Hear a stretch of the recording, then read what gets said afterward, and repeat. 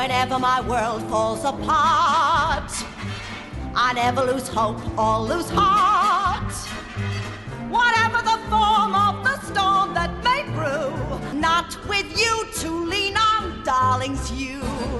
With you. Hello and welcome to The Original Cast, a podcast about original cast albums and the people who love them. I'm Patrick Flynn, playwright, filmmaker, and professor of communications at American University. And each episode we invite someone from the theater who you'd see on stage, backstage, or in the house to discuss an original cast album they love. And today we are joined by the co-founder and executive artistic director of, I'm going to quote this from the website, Washington, D.C.'s premier music theater, cabaret, and spoken word series, La Ti-Do. It's Don Mike Mendoza. Hi, Don Mike. Hey, Patrick. What's up? How you doing? I'm good. I'm excited. This is so new and fun. And you chose an album that a show that I knew, I shouldn't say that, a show I knew of, but had never heard. You chose, why don't you tell the folks what you chose? Sure. I chose the original cast recording of a musical called Hot Mikado. 1, 2, 3, 4.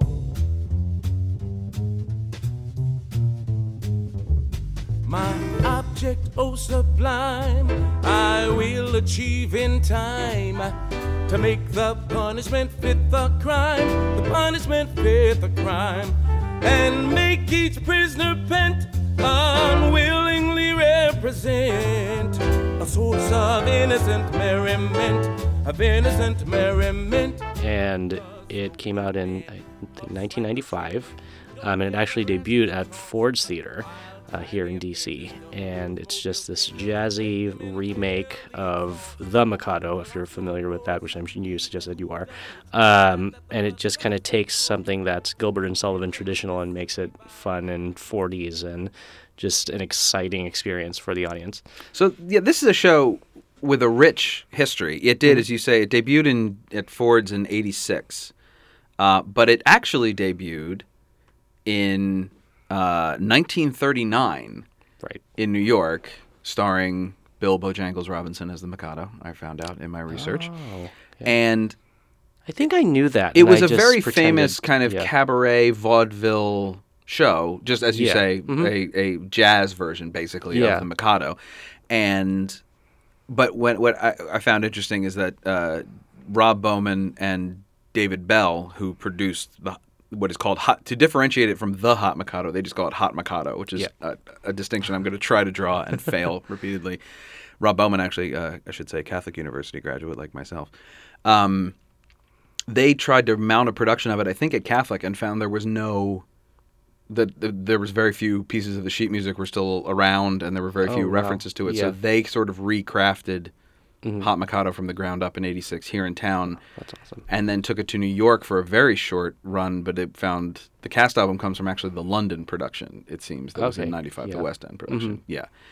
And it is, for those of you who know theater, it is the Mikado, and I'm a white kid from Wilmington, Delaware. I know the Mikado. I have 2 recordings of it myself. I love the film Topsy Turvy. Have you ever seen it? Yeah, it's a great movie. Good. Actually, that movie, we had to watch it as research. That's good. So that we knew kind of the context of the writers and what, all that for the film. So I want to start with where this show, there's a lot to dig into. This is a very simple show, but it has a very deep, this is a deep well here. So I want to sort of start linearly. And where did this show come into your life?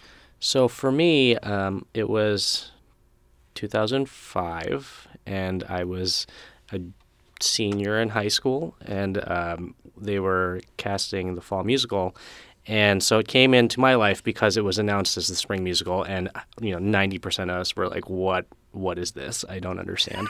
Like, we're not doing Pippin again? Like, what? And so we, me and my friends who, we all eventually ended up being cast in the show, which was exciting. We listened to it, and it just like blew our minds, like, as people that we loved the theater. We were those kids in high school who sang in the hallways, and people were like, what are you doing?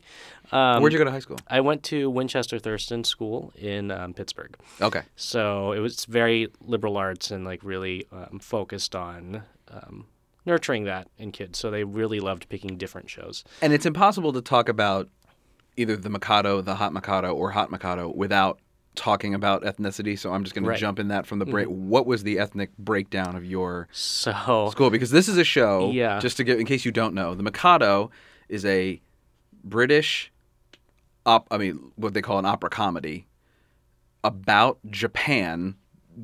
Whether it's racist or not, I will leave to other people.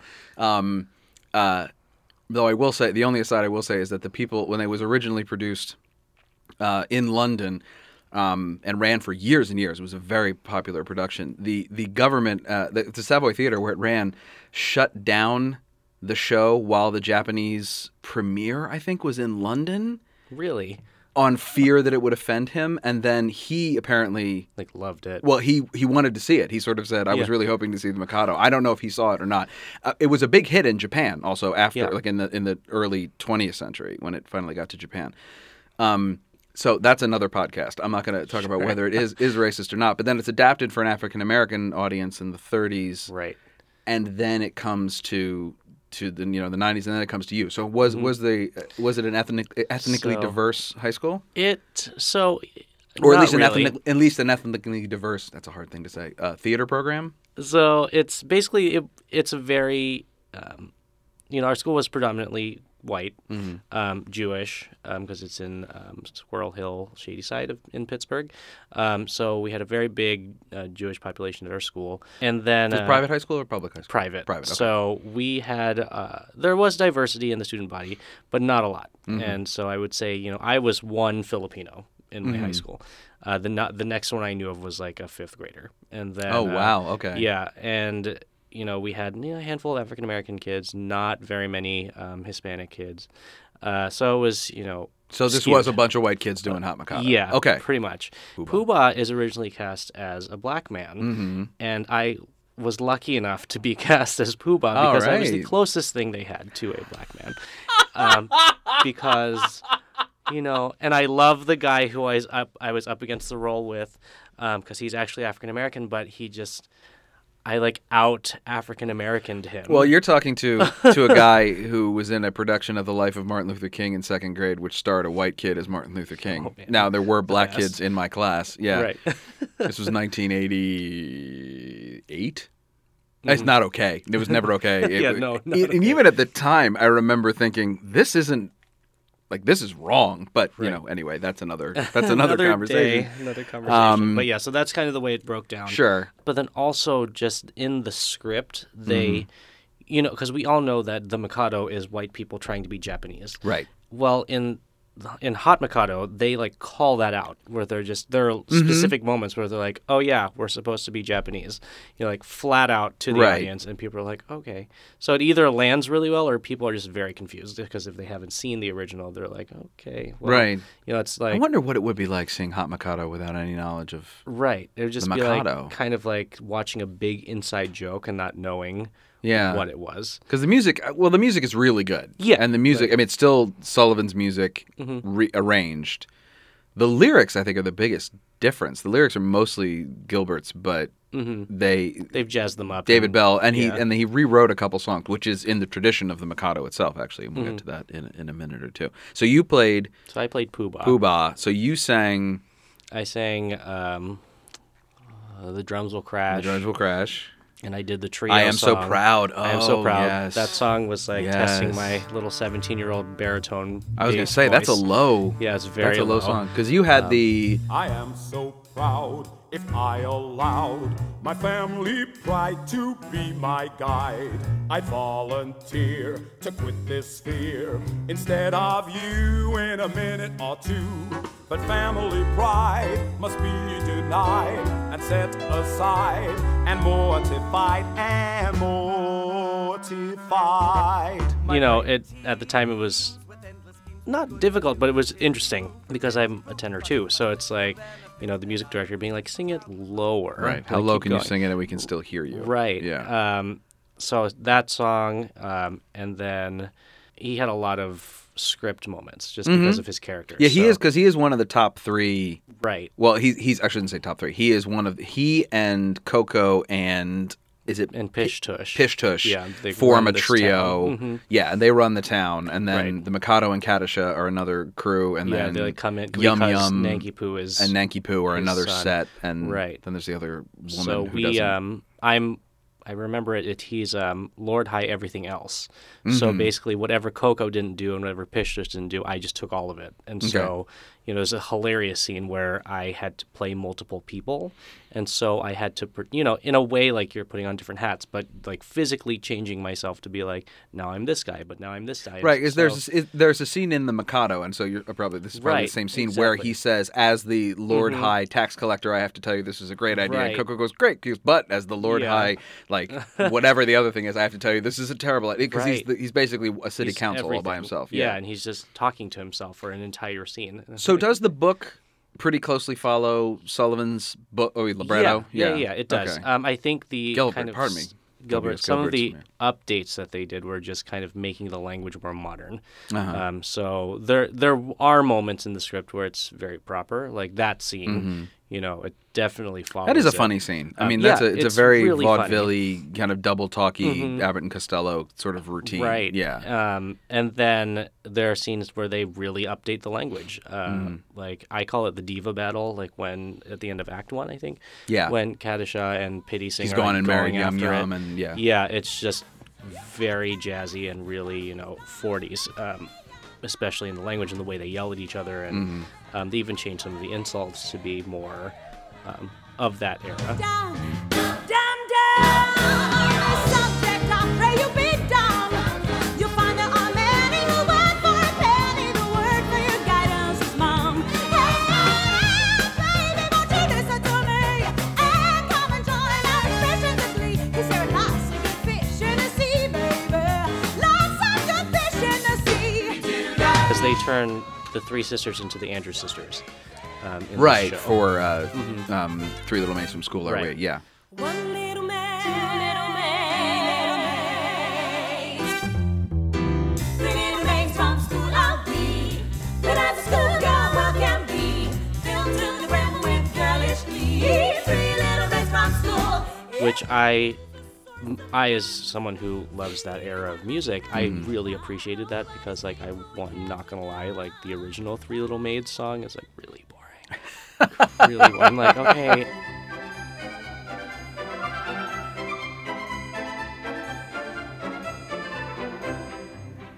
Three little maids from school are we, but a schoolgirl well can be, filled to the brim with girlish glee.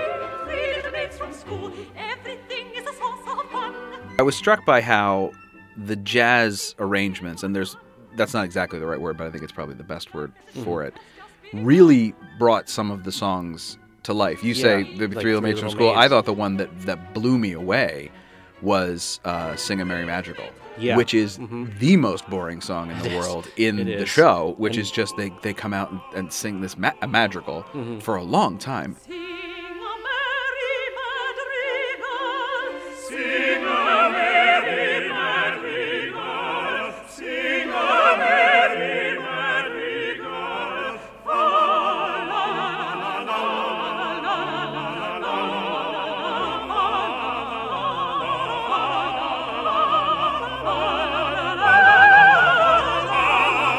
And when you put you And put it that in becomes this like really jazzy. when you put like, that in cut upbeat- time and give it some eighth notes, it really it swings. Swing a merry madrigal, swing a merry madrigal, swing a merry madrigal. Fa la la la la la la la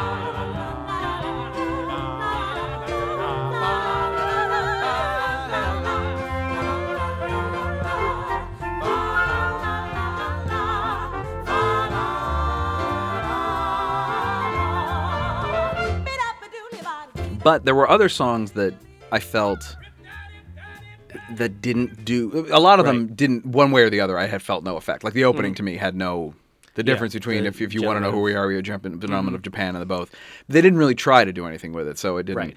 But the one song that it didn't. I don't want to say I didn't like it, but the arrangement didn't add anything to me and may have detracted. Is The Sun Whose Rays Are All The Sun and I is what they call it in Mikado. Yeah, they just added a few riffs. The sun whose rays are all ablaze with everlasting glow. majesty, but stands on fire before me. He won't be coy, a blushing boy, complete with childish whining, but fierce and bold in fiery gold, he glorifies his shining.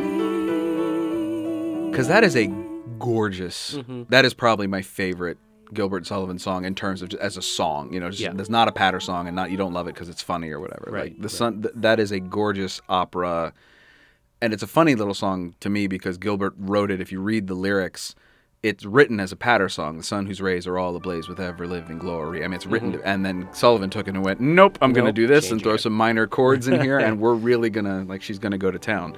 Sun whose rays are all ablaze with ever-living glory, does not deny his majesty, he scorns to tell a story. He don't exclaim, I blush for shame, so kindly be indulgent, but fierce and bold in fiery gold, he glories all effulgent. I'm assuming when you did it, you didn't have any preconceived notions about the Mikado? No, like Okay. I was completely new to. So I was that person that we were saying, like, you know, what would it be like to go in completely blind, not knowing the Mikado like beforehand. And so us as high schoolers, we were those kids because the only Gilbert and Sullivan we knew was Pirates of Penzance because like what high school doesn't do that show? You've done Pirates, you've done Pippin, any right, other? so what my- other kind of shows did you guys My do? high school years, it was really interesting, like the musicals we did. I think I fell into the right time in terms of variety. I didn't do the musical freshman year because I was like pooping my pants, being like, I'm a freshman. People Sure. scare me. So they did Joseph. And so that's like Okay. really great. So Yeah. then our sophomore year, we did Pirates, followed by That's a Pippin, jump. followed by Hot Mikado. And That's a really good. it's a That's really a good good group variety. of musicals. Yeah. And it just happened that at that moment in time, our high school had a really talented pool of students. So those four shows went really well. Like just all came off very professional. that's a really lucky thing. And there's no rhyme or reason to that. No, You just happen yeah, to be. and it just right time, right place at right time, like yeah. The people that our director Barbara Holmes had were just all fit into what she wanted. And I know like it's controversial to talk about precasting or whatever, but we Yeah, you know, okay. which you kind of have to do in high school sometimes. You do, but okay, because yes, you can't just precasting is think- controversial. We all want to believe that Right. it's truly objective, but and I think it is. I think a good, especially in high school, a great high school director goes in with a cast list in their mind they are willing to completely throw away, Right. but they don't pick the show without a cast list because you're not going to do Hot Mikado unless you know you've got a soprano, you've got a mezzo, you've got a tenor. Right. You know, you're just not going to. So I remember my freshman year of high school, the director Charles Crawford did My Fair Lady, and one of the reasons he picked My Fair Lady was because one senior was a really good actor who couldn't sing, so he could play Henry Higgins, and the graduating senior, the eldest actress, was an excellent singer. She had a fantastic voice and was a good actress, and she could play Eliza Doolittle. And then he just sort of he knew he could find the rest of the cast from there. But that if that wasn't in his line of thinking, he was the luckiest human being Right. on the planet. And yeah, so I don't think I take no personal. Maybe it's because I got leads all the time, but I take no umbrage to precasting. So yeah, I can see. Yes, I can see that as being something people object to, but I think it goes on all the time, and you just Oh have yeah, to, I mean theaters don't pick their season without knowing what's in their exactly. market, Yeah, you know? I mean community theaters do it. Everybody Right, does it. right, Yeah, right. absolutely right. Yeah, these things don't exist in a total vacuum. We it was 2006, and it was a very successful show and unique. And I remember a lot of people. The one thing they always said to me and my fellow castmates is just that. You know, they were so excited to see something that wasn't already done in the area. You know, I was going to say, yeah. because it just wasn't. I think we were the high school premiere of that show, whether it be in the region or. You know, I don't know, but like no one did it before us. So I think it's even Not still. many high schools do the Mikado. I mean, No, I haven't heard of a high school. I mean, doing I've that. I've seen Pirates at a high school. I've seen Pinafore at a high school. And Mikado is the other Gilbert and Sullivan, and actually Montgomery Blair High School over here in Silver Spring last year did Patience, which is actually my favorite Gilbert and Sullivan. And Did you see it? I wanted to so badly. I couldn't do it. I was teaching at Discover the World of Communication. Sure. But like Gilbert and Sullivan wrote, I don't know how many, 15 operettas together, and those are the three that everybody does. They do Pirates, Pinafore, and Mikado.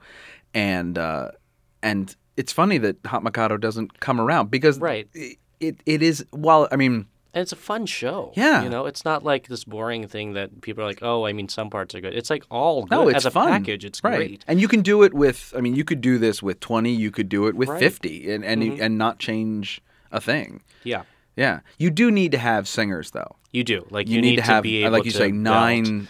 nine singers, nine people who really can good sing, singers. and people who can sing harmony. Yeah.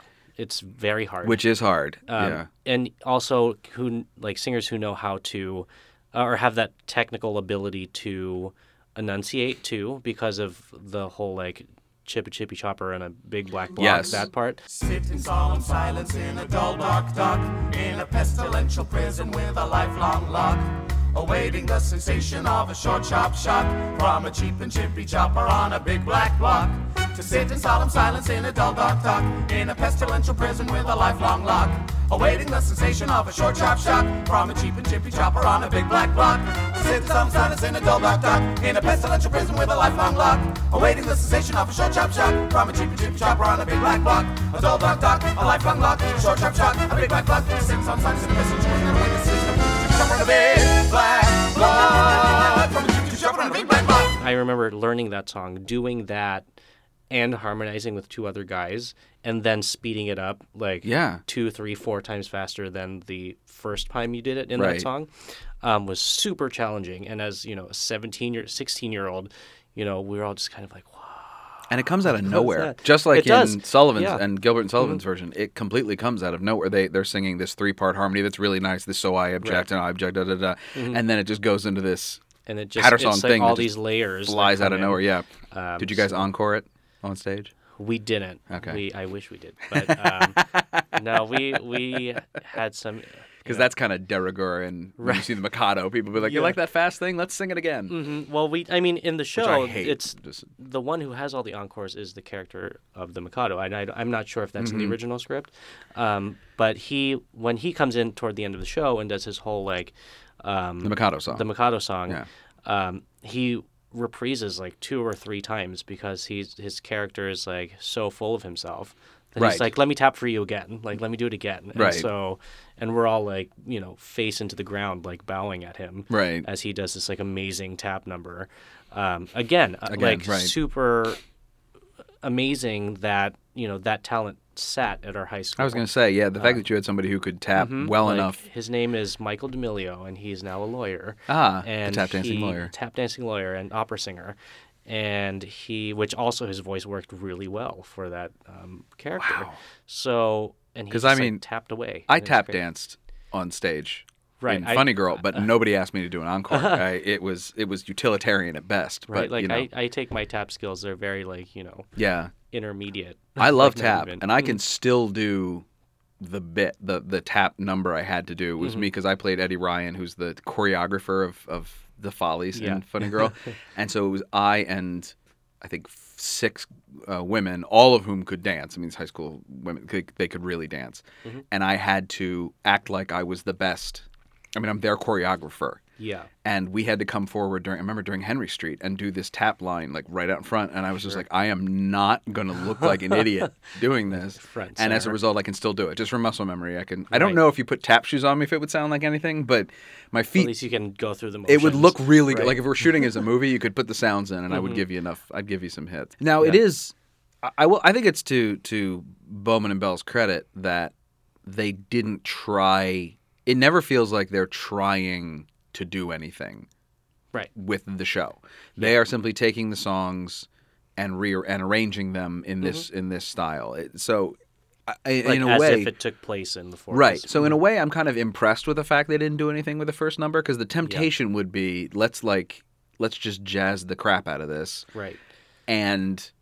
But they really do a nice job of no, in the Mikado it starts with this really kind of dirgy song, and we're just going to take up the tempo a little bit and make it a little more exciting musically. But I think probably the intention would be to let the staging kind of speak for itself, and then once the audience is used to the conceit, then we'll start to play a little bit more when they're kind of on board. Because it takes, the first 6 or 7 songs are pretty as wrote from a Gilbert and Sullivan point of view, up until I think Coco comes in with Behold the Lord High Executioners when we get our first serious rewrites, which is something that is done to this day with the Mikado. The lyrics to Coco's song they're changed to are rewritten. fit the period, right? I saw it at, sometimes to terrible effect, because I saw it at the Grand Opera House in Wilmington when I was in high school. And I didn't know it by heart, but I knew it very well. And you're like, that's not right. He sang about Joe Millionaire, which was on TV at the time. Oh.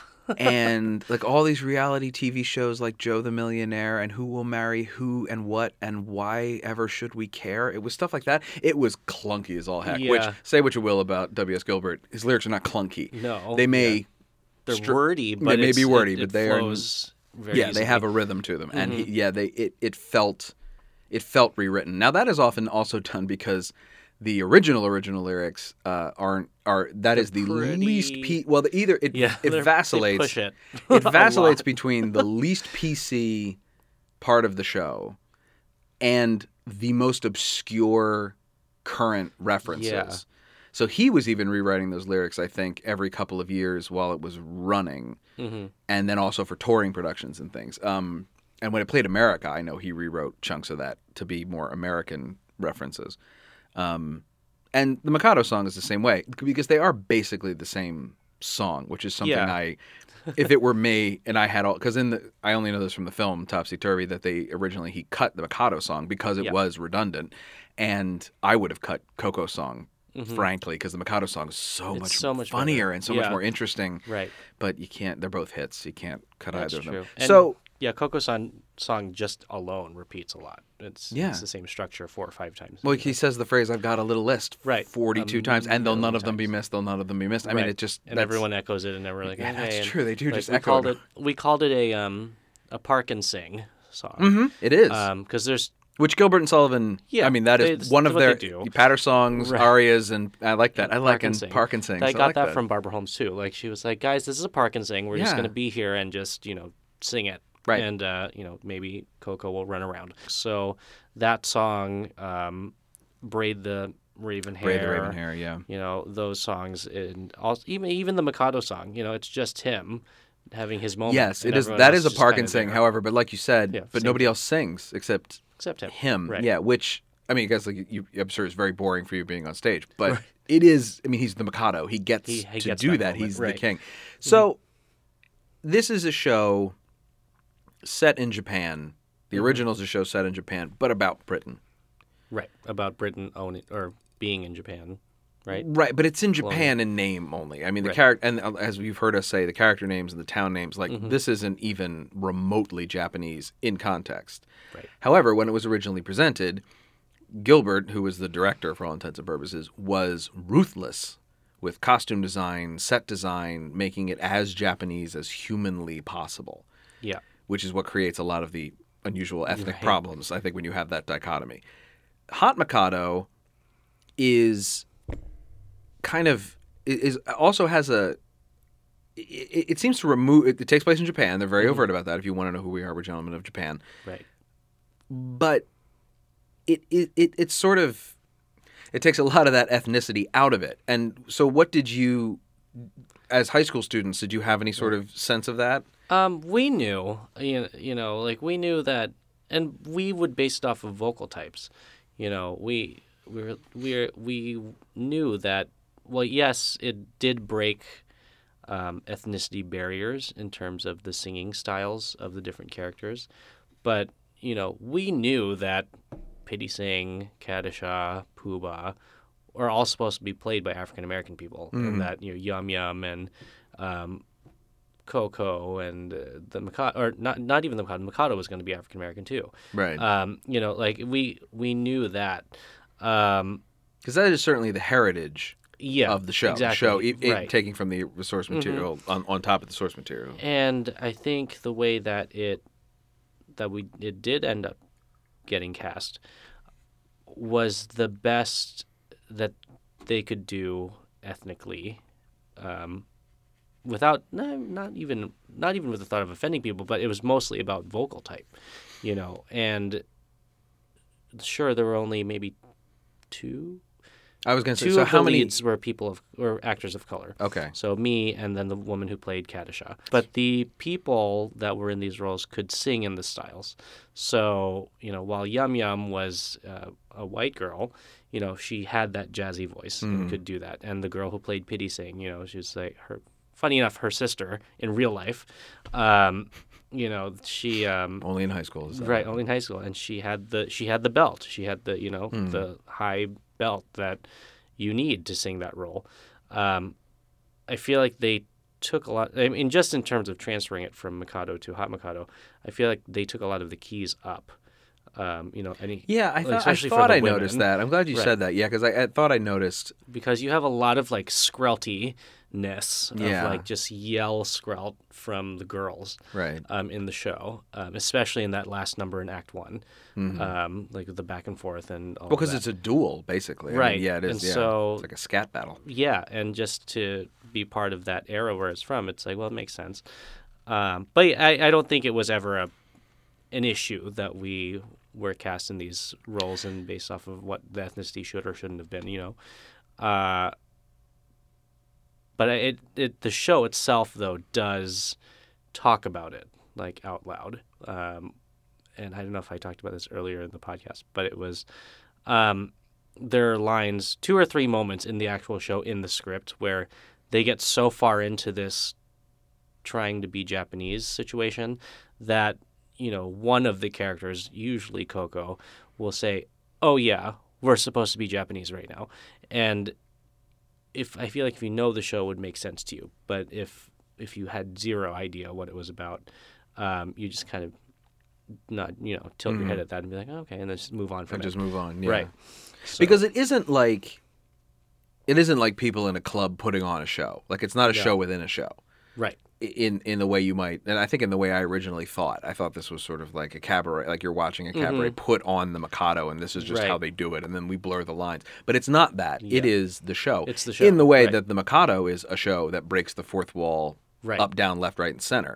And I think that idea of like, oh yeah, we're Japanese, I feel like that's Bell and Bowman's way of kind of trying to pull the audience into it, saying like, okay, you're watching a bunch of non-Japanese people play people in Japan, and I feel like it was written in to be like, by the way, remember that's what you're looking at, and kind of making it satirical in that sense that we get it. It's ridiculous.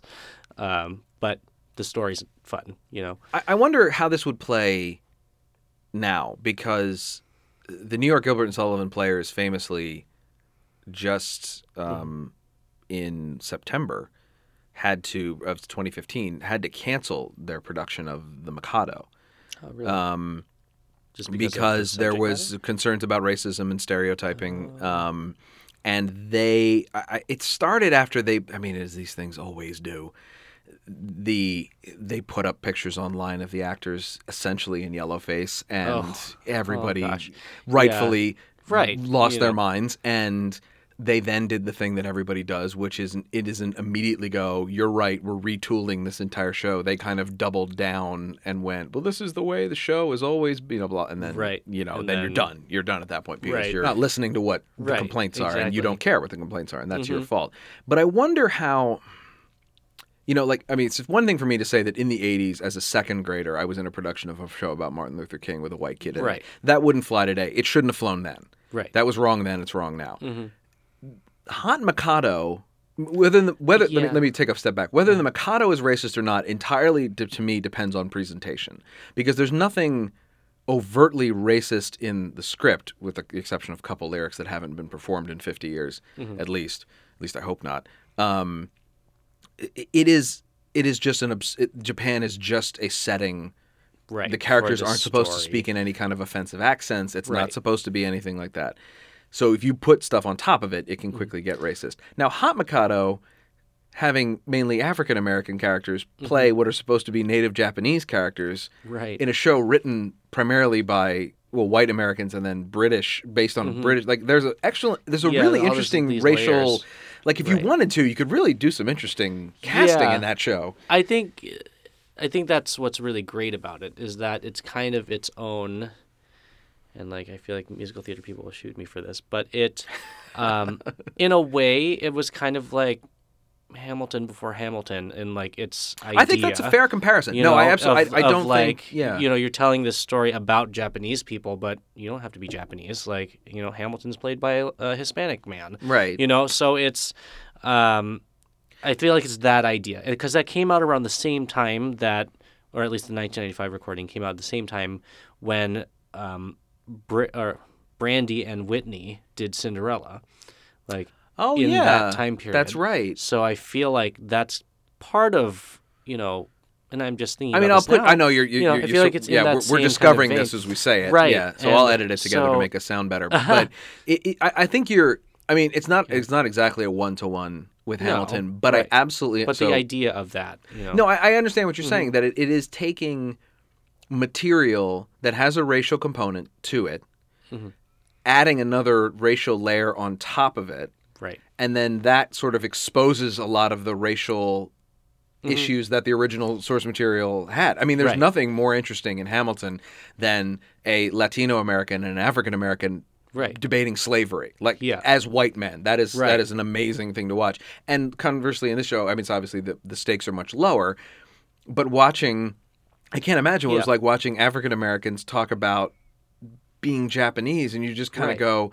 I would think, especially as a white audience member, you'd be like, this is insane. And then Right. if you're a logical person, you go, oh, this was insane originally. Like Right. all of this is Right, crazy. right. Like what is that? Yeah. So it really does bring to the fore a lot of the problems with the original Mikado. And also, but totally justifiably because it does rearrange the music. So that is Yeah, and so Yeah. I just feel like that version of the Mikado, Hot Mikado, is just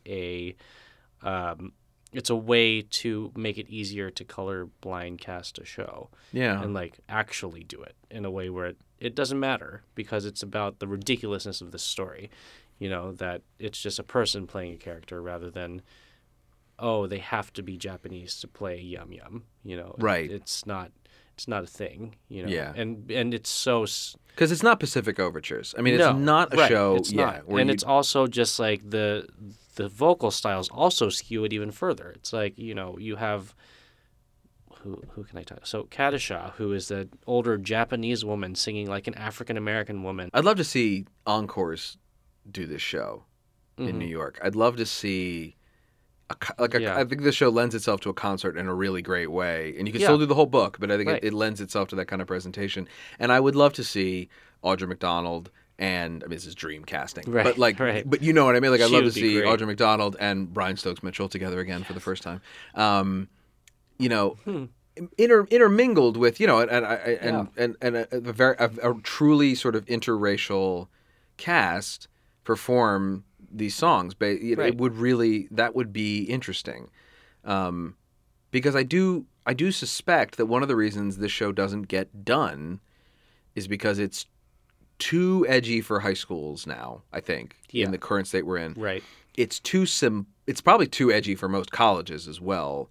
Yeah. Because but- if they have the vocal wherewithal, they're just going to do the Mikado. Right. And it's too, I think, incorrectly perceived as fluffy for more serious theaters.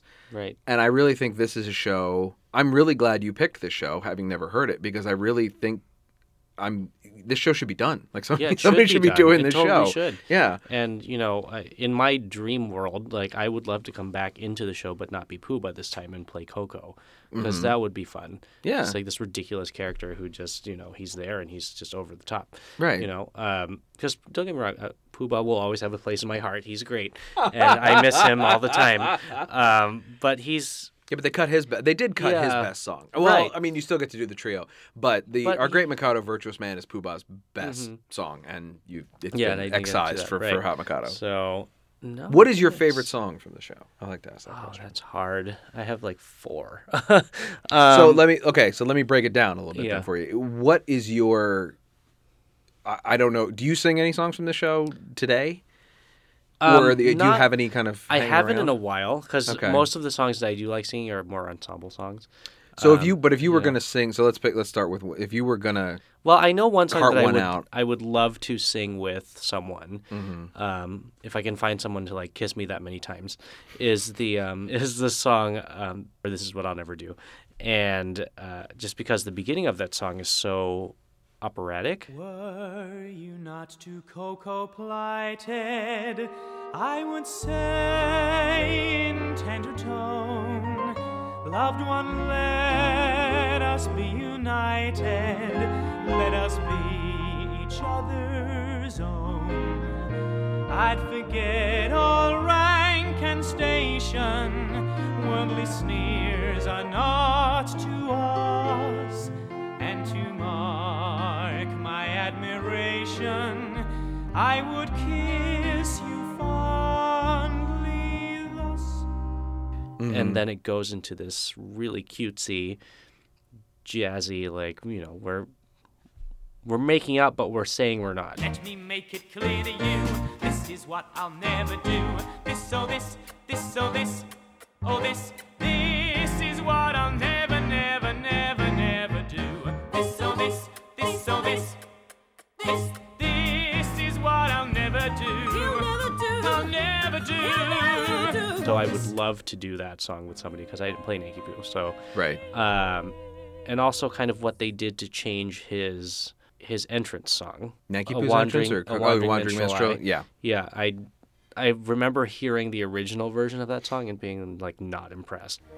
I'll charm your willing ears with songs of lovers' fears, while sympathetic tears my cheeks bedew.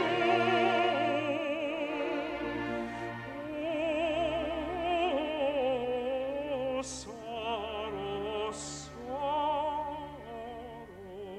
So when they changed it for Hot Mikado and made it this like kind of a bigger ballad Yeah. than what it originally was, and just giving Nankipu this like power moment of like, look at how great of a tenor I can be. Oh, listen to me, baby, oh, baby. Does your heart sing out a lonely wail? I'll do so too. Oh, yeah. Oh, yeah. Oh, yeah.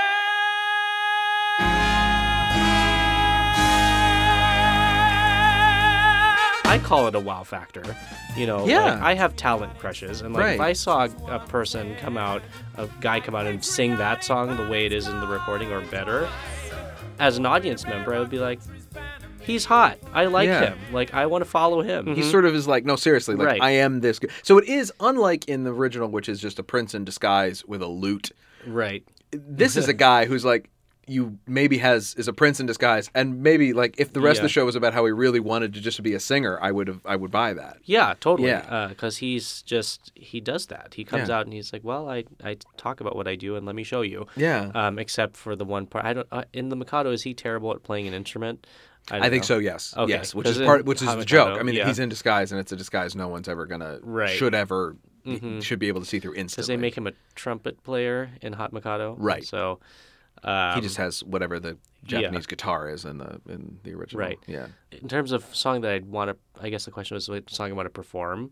Yeah. It would be that one. Okay. The other song, like if I could like reverse cast or reverse gender this show, Sure. and just for fun, like to do this song, I would love to find 2 guys to do 3 Little Maids in that style, because that's just fun. Yeah. Just 3 people, doing their thing, and just doing jazz, like a jazzy I mean, version it's of it. the and it's the Boogie belting Boogie it. Boogie Bowl from Company B. Right. It's It's like really cute and a good time. So yeah. You so I have to know- think that was the song that made the original like 30s guys go, "Hey, we can do this as a." Yeah. You have right the Three Little Maids from School, like it's three Right. women singing. It's like, oh, we've seen that on everywhere. Right. That's funny. So you mentioned 3 songs, none of which Coco sang, but Coco's the part that you'd want. Yeah, to I'd love play. to play his character. 'Cause Yeah. he's just so. I feel like he has a lot of. He's the depth best to character him. in the show, Yeah. and he was the best male role in the show. It was originally written for and played by George Grossmith, who is the best actor without a doubt, the comedic actor in Gilbert and Sullivan Company, in Savoy Company. I am at the moment looking at a picture of Grossmith in his original costume, which I'm going to show to you now.